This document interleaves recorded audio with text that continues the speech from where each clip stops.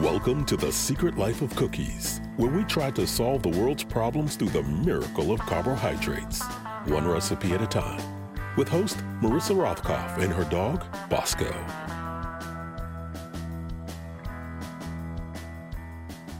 Hello and welcome to The Secret Life of Cookies. Today's podcast features not one, but two of my fellow Deep State Radio humans, Chris Cotnoir and Grant Havert, aka E. Grant Havert. We discuss not only their new podcasts, but fitness over age 50 and a new resource for foreign policy news, plus why podcasting isn't going away anytime soon. And I make a delicious, I mean it, healthy breakfast cookie to fuel your workouts or dog walks or to give you the energy you need to not throw something at your TV while you watch Marjorie Taylor Greenbean tell you how she just doesn't recall. Hello and welcome to The Secret Life of Cookies. And today, well, it's a sort of special day. One, it's almost a temperate feeling outside. It's not freezing cold here in beautiful New Jersey. And one of my guests is actually positioned in New Jersey and the other is down in Virginia. And they're two very special guests personally to me because they are fellow Deep State Radio, I wouldn't say employees, but behind the scenes workers. But they've both come out with some new podcasts here on Deep State Radio, and they're here to talk about them and come out from behind the curtain, as it were, like the wizards that they are. We have Mr. E. Grant Havert, and we have Mr. Chris Cotnoir. Sirs, I'd like to introduce yourselves and just give us a little sense to the people out there who've been listening to Deep State Radio stuff for a million years, what y'all do before we get to the really cool stuff, which is the new podcasts you've started. Hi, Marissa. It's really nice to be here on The Secret Life of Cookies. I've only been behind the scenes with the show, so happy to be part of your show. Hopefully we'll talk about my mad cooking skills. But yeah, I've been working with David, who also happens to be your brother, for 10 years now. I can't believe it's been that long. It's been an interesting journey. We started working together at Foreign Policy. I joined Foreign Policy in 2012 from the Financial Times, where I spent 13 years there in various positions. And I left Foreign Policy to join David, who had started his own podcast, which we actually launched while we were at Foreign Policy. But I joined him. I still have the mugs from Foreign Policy. Right. That's right. And it's essentially the same crew from Foreign Policy, and we continue to produce that show. But I joined him 3 years ago now and kind of continued our crusade to provide expertise and analysis on the foreign policy and national security stories that matter. At some point, I think I'd like to get into like David's best and worst traits. Should we do that? Because this is like, who's going to, he won't listen, will he? Well, no, it's just the three of us. Yeah. Yeah, it's just the three of us. And Grant, as I let my dog out the back door to romp about and chase squirrels without success, tell me what your goal is and your job and why my TV keeps turning on all by itself. Well, the TV is turning on all by itself because there's a ghost in your house, Marissa. And thank you. I'm sorry for telling you this in this way. Oh my God. I'm Grant Havert. I do podcast production and editing and booking for almost every podcast on the Deep State Radio Network. I also write pieces semi-regularly for the website. Before DSR, I did foreign policy and national security stuff at some think tanks downtown in DC. And I also worked for Kamala Harris's presidential campaign when that was a thing. Always happy to be on The Secret Life of Cookies, even though I'm often just the first listener. Yeah, you get all the behind the scenes. I will say that you talk about like, oh, I produce podcasts and I book the people and I'm repainting my neighbor's house. And I'm also like a foreign policy expert. And that feels to me like what all of our lives have become. I think I was bemoaning sort of outcast state, to quote Mr. Shakespeare, thinking, look at the grand age I'm at. I think when I was younger, I would have thought, well, I shall have a grand corner office and I shall have somebody who helps me with this and that and the other thing. And it turns out that's not the way life is right now.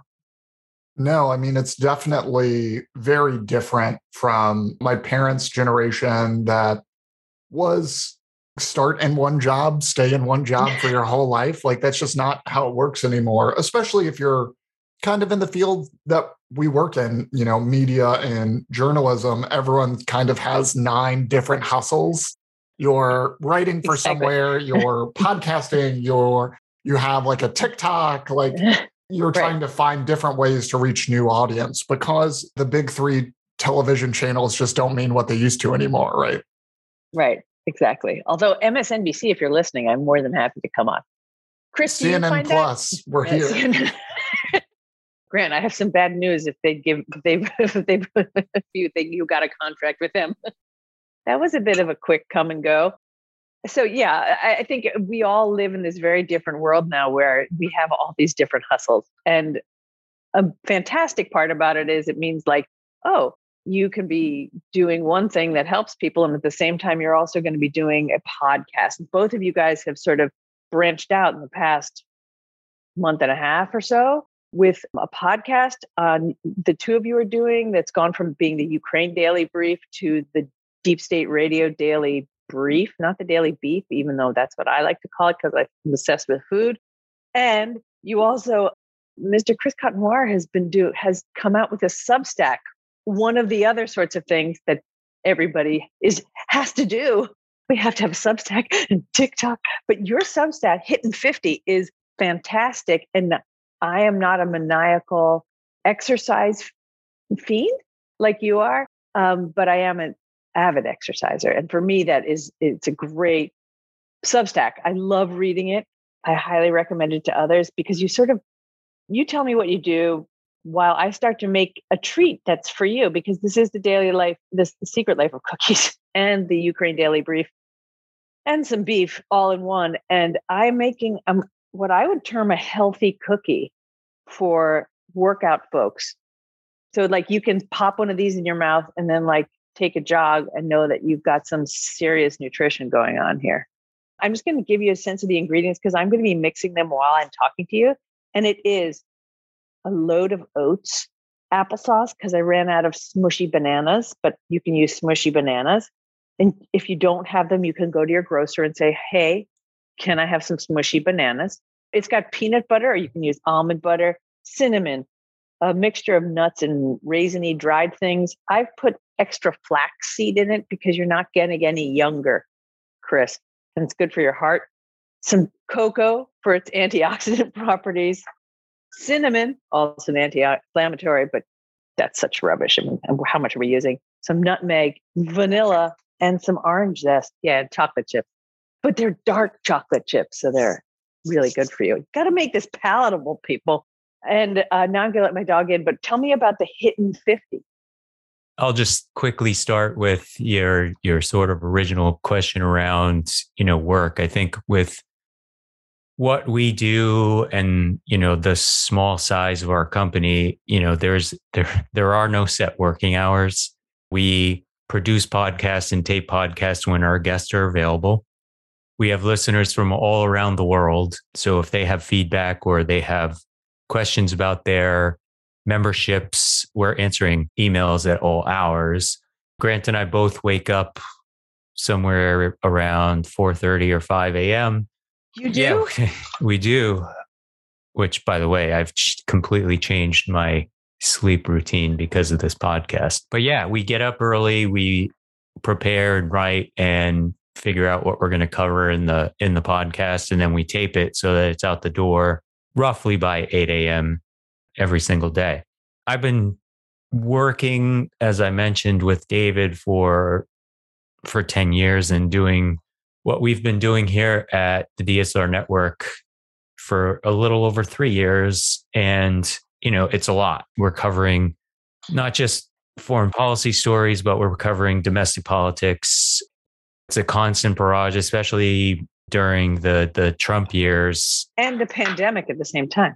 And the pandemic. And it's a constant barrage of news. So I was contemplating for quite some time, just doing some writing for fun.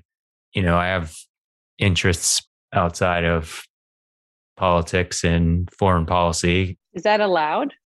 Your brother has interests as well. Tom Brady being a big one of those big interests. interest. He follows Tom wherever he goes. Yeah, I tried to dissuade him from that, but whatever. It's not easy to do. He became a Tampa fan. But yeah, I wanted to write about things that I was passionate about that also other people could benefit from. I contemplated, I'm a big tech nerd. I'm into smart home technology. So I contemplated writing about that, but most people don't want to hear about that nonsense. So the Hittin' 50 Substack that I write focuses on fitness for people ages 50 and over. I am in that category. Kind of newly in that category, I might add, but okay. Almost 2 years into it now. But, the information and what I write about are based mainly on my own experiences. And they're, just because it's focused on people 50 and over doesn't mean that people under 50 can't benefit from the kinds of things that I'm writing about. And I'll write about, everything from how you should plan your workouts in terms of, I spend every single morning scheduling my day. That includes when am I going to fit a workout in? What's going on? Personally, I have 2 children. They have to eat and get to school and get to their activities and do all the things. In the olden days, kids were much more self-sufficient. We didn't have to do as much. They just went outside.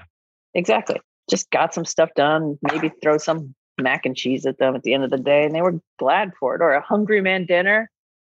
Teach them how to peel off. A hungry man dinner with the dessert. TV dinners. Right. All they have to do is peel off the middle part and they're good. That's what I say. And isn't it weird how I viewed that as a kid as such a treat? We're having hungry man dinner for dinner tonight, or we're going to McDonald's. Right. That was a big treat in my family. But yeah, so I started writing this about 6-8 weeks ago. I produce 2 posts every week that come out on Tuesdays and Thursdays. And my hope is that I'll eventually turn it into a podcast. But as time right now is at a premium, I'm not quite able to do that. So, Chris, does your Substack have advice if your boss is just super demanding of you and you work really long hours? How you really fit that in? Yeah, and how do you find the time if your boss really is and causing stress in your life? So I would say, first of all, that Grant here is my colleague and we're partners in crime. If he'd like to choose to call me his boss, so be it. But what I will say is this: the pandemic has changed a lot from work and how work is viewed, remote work. There's plenty of companies out there that have embraced it. There's plenty of companies out there that have not. But one of the things that I try to get across when I'm writing is that you don't need tons of time. We're not talking about heading to the gym for an hour, which you drive to, you get ready for, you come home. It's, by the time it's all said and done, it's 90 minutes to 2-hour commitment.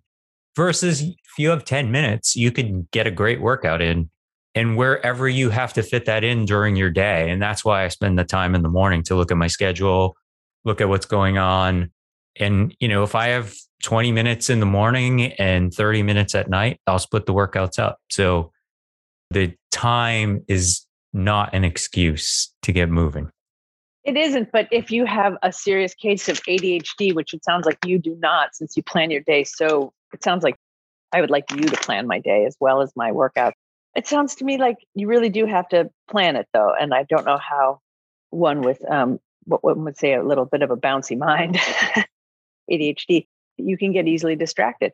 So I would like your tips on how to not be so damn distracted. I'd also really like you to do, if you're going to do a podcast, I want you to tell me what to do. Like, I want to tune into your podcast and not just get advice, but I want to be like, okay, now we're going to do a 15-minute set and here's some music to do it by. And you could just bark at me. You could be like the Jane Fonda, except a guy and probably not going to wear a funny leotard. What do you think of that idea? Jane Fonda, who's famous for, no pain, no gain. I bet you didn't know that. I think at some point, working through, different types of workouts would be something I'd like to do. I think with a podcast, I don't want to do it by myself. I'd prefer to do interviews with people who know what they're talking about beyond my experience, my research. I have a lot of knowledge in all of those areas, but I'm not a doctor. I'm not a nutritionist. I'm not a certified personal trainer. So getting the perspectives of professionals, I think, would be something that I'd aim for. And that just takes planning. And that is something, at this point in time, I don't have a lot of extra time for. And again, with 2 kids and their activities and the weekends and all that goes with that. Planning is the only way to go. Yeah. But at the same time, I mean, I tout planning, scheduling, figuring things out. So it's something that I'll fit in eventually. It's just not in the cards right now.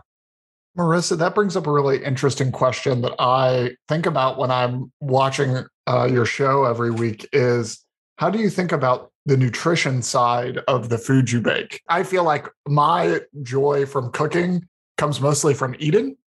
And so I always end up baking these monstrosity, cookies that have way too much chocolate or cakes that are so rich that they could buy a house in DC, that type of thing. How do you think about that? Because I'm sure you're cooking all the time, and I'm sure you can't eat all that food, One, I have some very, very nice neighbors who are and I bought a lot of plastic boxes, Tupperware boxes, and eat a lot of Chinese food and save the takeaway boxes and serve a lot to my neighbors. 1, 2, I do actually think about the nutrition in the things that I bake. I tend not to bake with white flour, even though some of my recipes often have white flour.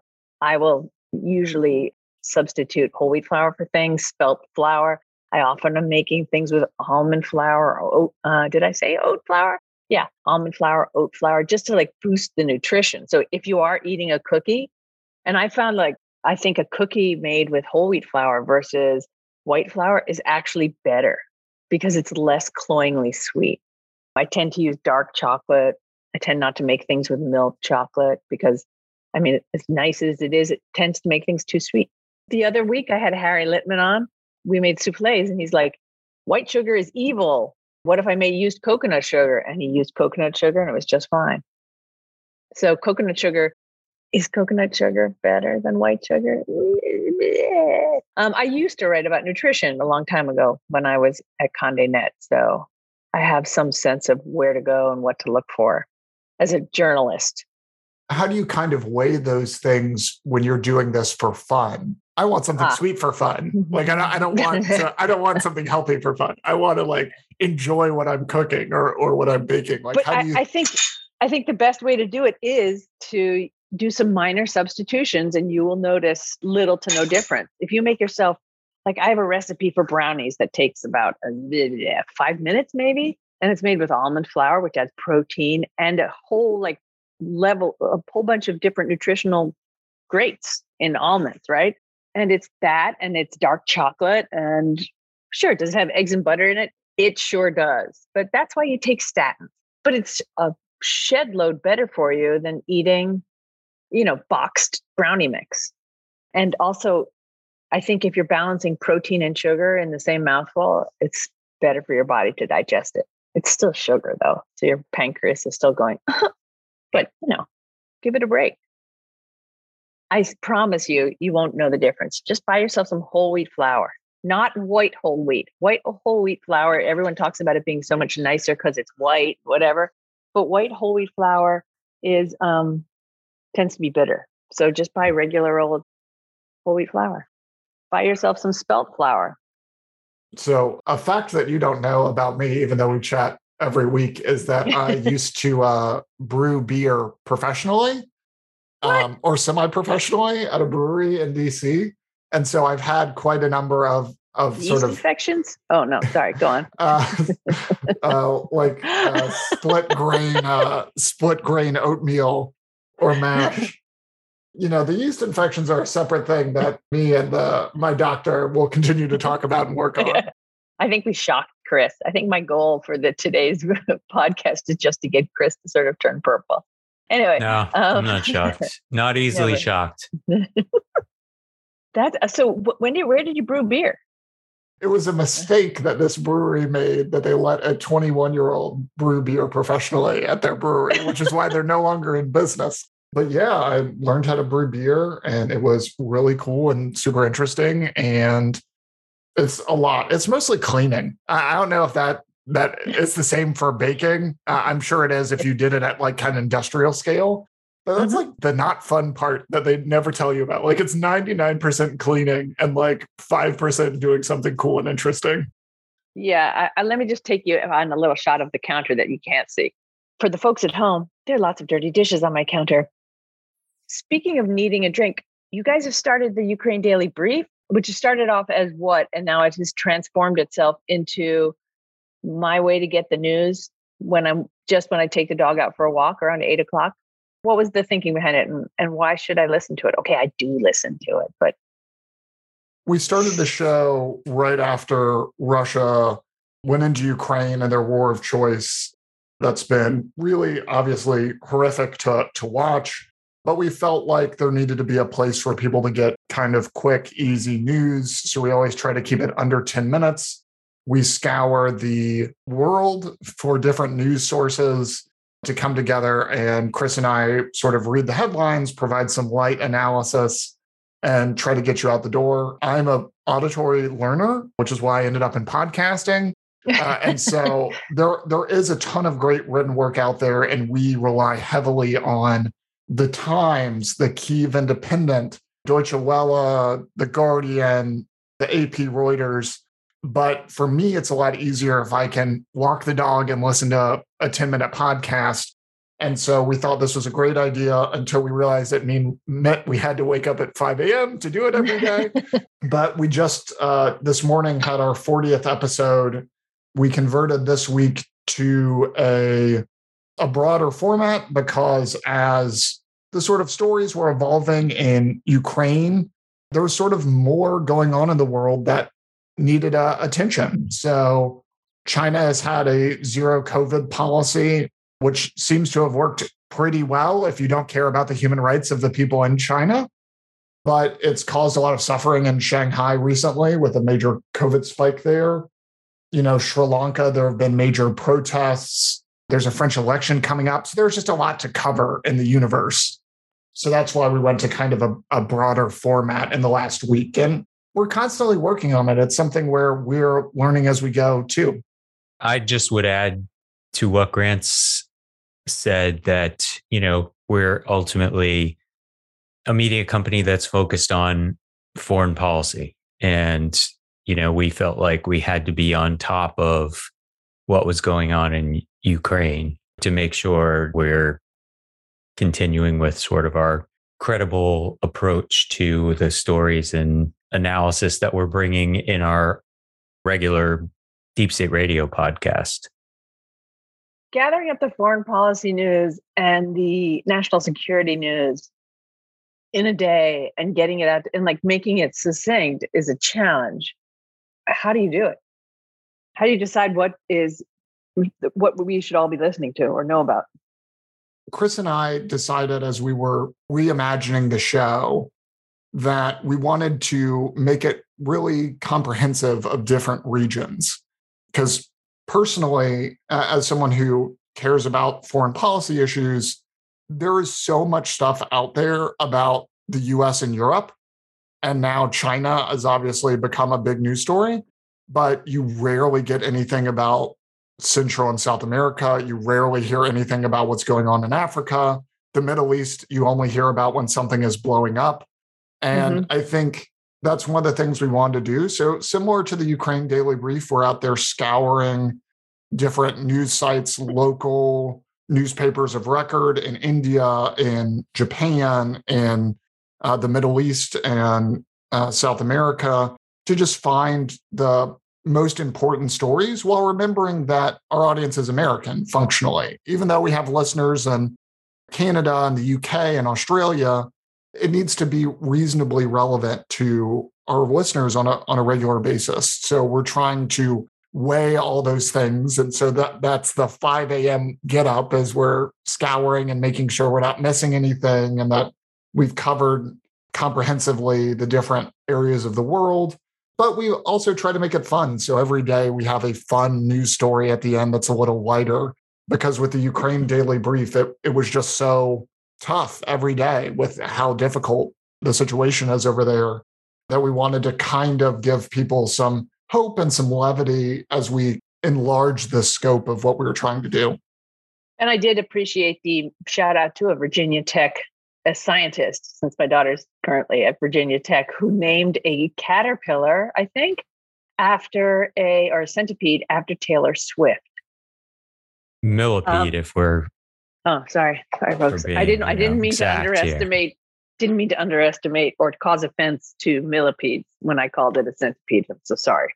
Please don't write me angry letters. One of the things I think that, I know that my brother David is I'm proud of my brother David because he's been a champion for women in foreign policy, and women in national security positions, women in foreign policy positions, which, it's been he's tried to focus on them and bring light to the work that they do, because they're such an important part of what's going on, and for a long time have been unsung.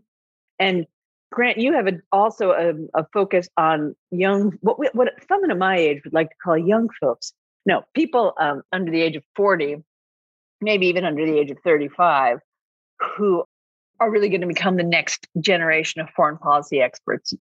Yeah, absolutely. So another show on the Deep State Radio Network that we do is called Next in Foreign Policy. I started it in August with my friend Zoe Weinberg, who is excellent in a million different ways. But it recently came on the network, which we were very excited about. Basically, if you look on TV, what you often see in foreign policy and politics conversations generally are a lot of people with gray hair and resumes that are 20, 30 pages long. I am fairly convinced that having a long resume doesn't necessarily make you write about foreign policy and politics issues. And secondarily, the news puts a lot of respect towards folks with a lot of experience, which is great, but we often miss the voices of the people who are actually day-to-day doing the work. So in Congress, you'll see a lot of people in their 80s, but all their staff are under 35. All their staff are young, hungry, just trying to get by day to day on Capitol Hill, living in a house with like 10 other people because the rent is so high. I want to jump in with that thought, because we have far too many like 80-year-olds in Congress, as far as I'm concerned. A little bit of that is great. A whole bunch of that is really skewing things. And it is skewing things. So how are these 35-year-olds and under, these 25, let's call them 25-year-olds, because that's what they are, who are working with the Chuck Grasslys and the Dianne Feinsteins of this world? It doesn't seem to me that they're making their thoughts heard, are they? Or are they having to skew it for so they're having to skew it for whom they're working for? Yeah, I mean, it's a balancing act. A lot of the times those people don't go on TV, but as you know, they're like a lot of people who work for the people you see on TV, right? That are behind the scenes. The way that the younger folks make their impact are in their sort of hardworkingness. So like if you go out on a campaign, everyone who works on a campaign is under 40. So they're out there day to day doing the communications, tilting things slowly. But the other thing is they do things in private that we just don't see. So a great example is I was having drinks with a friend of mine, and we were talking about working on Capitol Hill.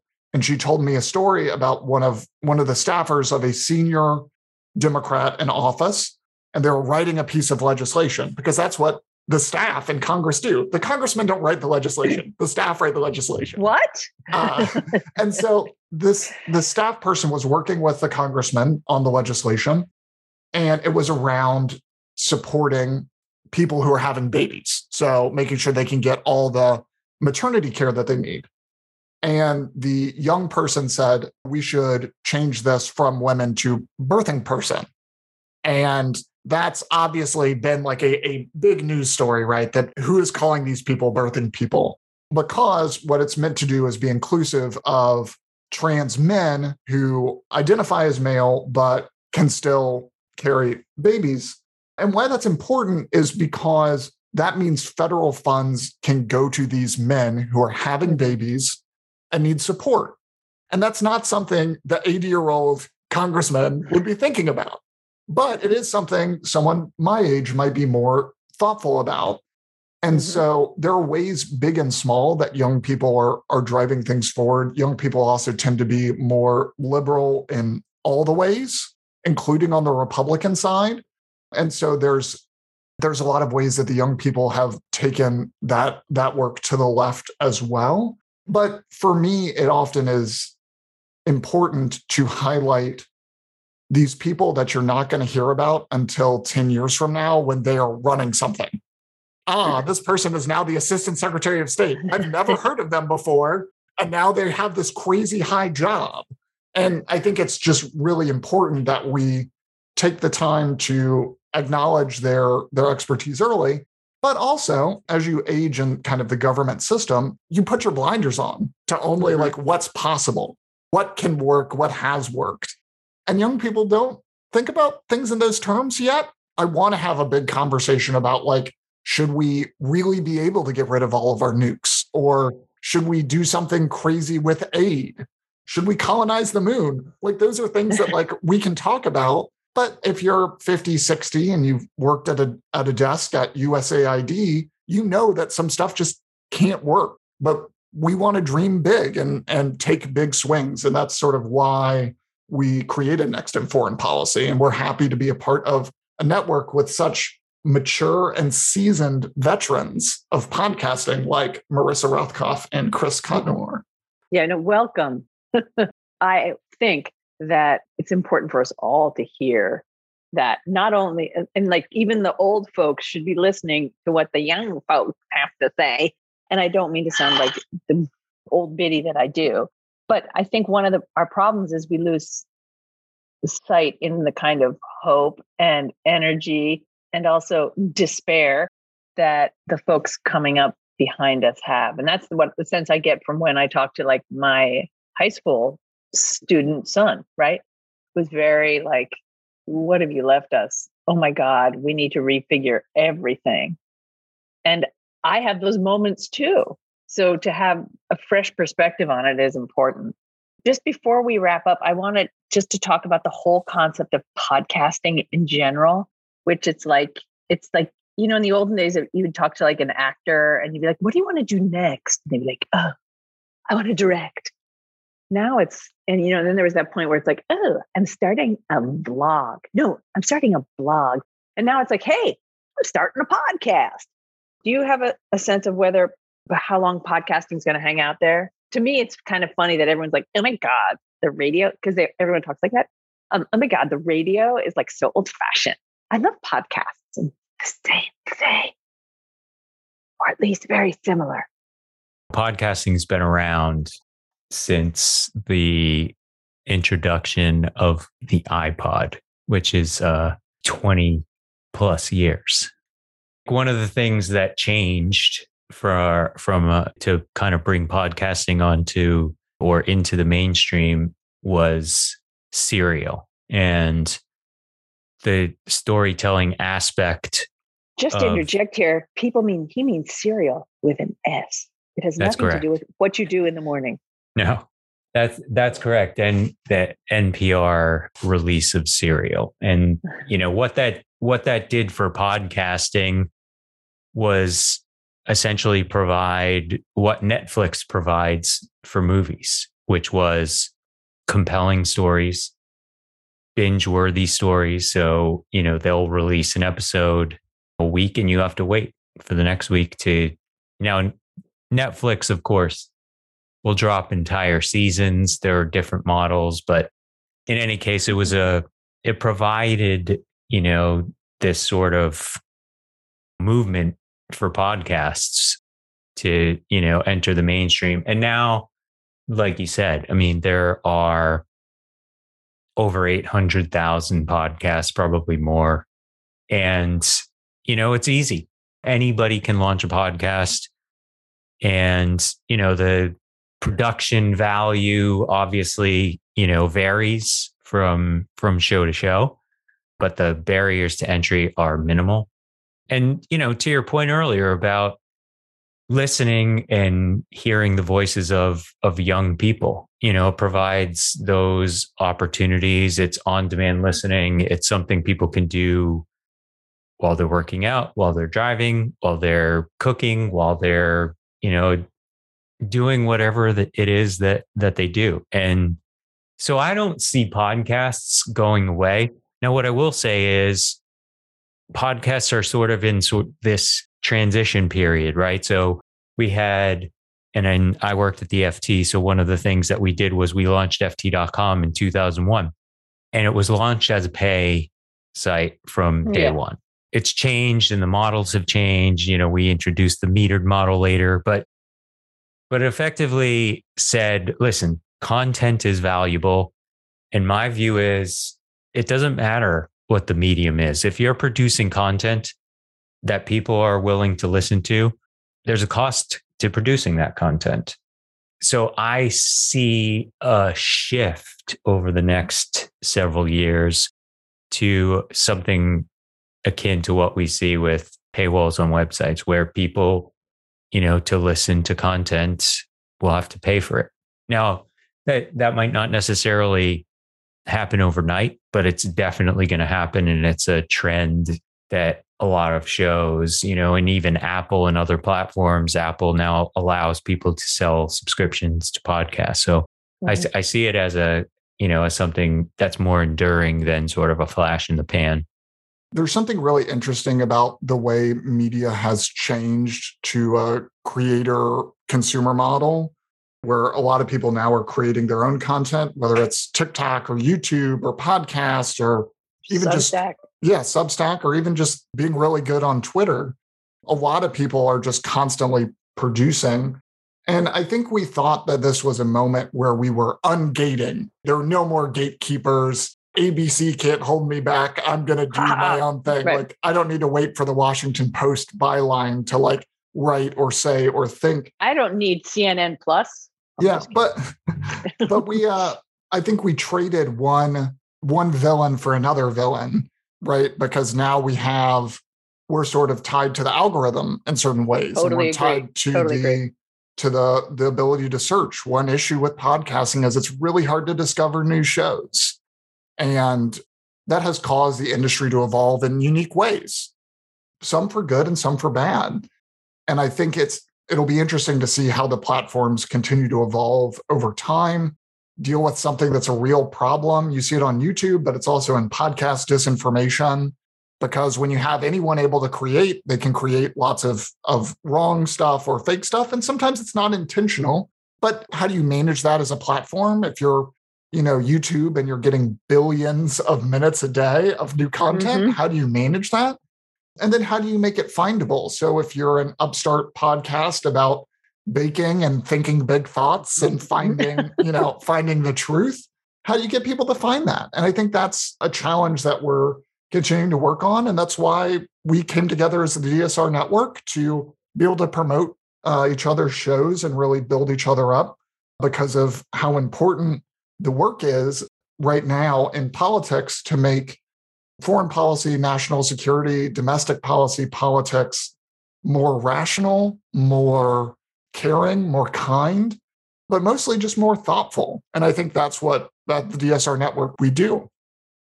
Absolutely. I think, and on that note, I couldn't end it on a better note, because that's exactly what we try to do, especially you guys with your daily kind of foreign policy and security update. So I appreciate what you guys are doing and what you guys have started. And I appreciate how hard it is to So everybody tune in to us and help support us.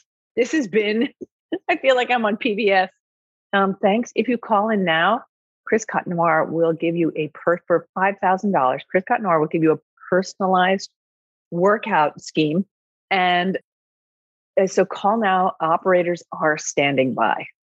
And a free, warm health cookie with each, instead of tote bags, we're just giving out cookies.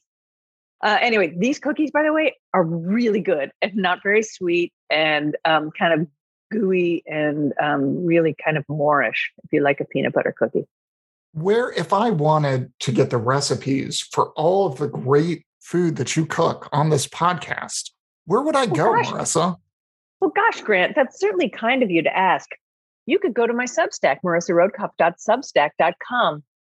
Which I'll add is also an excellent Substack. I follow it myself. I look forward to, and the videos now that you produce really add to the posts. That's what people are paying the big bucks for, my videos. And seeing my cat basically sit in the bowls that I'm making food in. Just kidding. We're not unhygienic. Guys, I appreciate what you're doing. And thanks for coming on. And I owe you all, as I do every week, a lot of cookies. Thank you all for tuning in. You can find all these great podcasts at deepstateradio.com and the recipe for healthy cookies at marissaroadkopf.substack.com. Please wear a mask, wash your hands, and bake something nice. See you next week.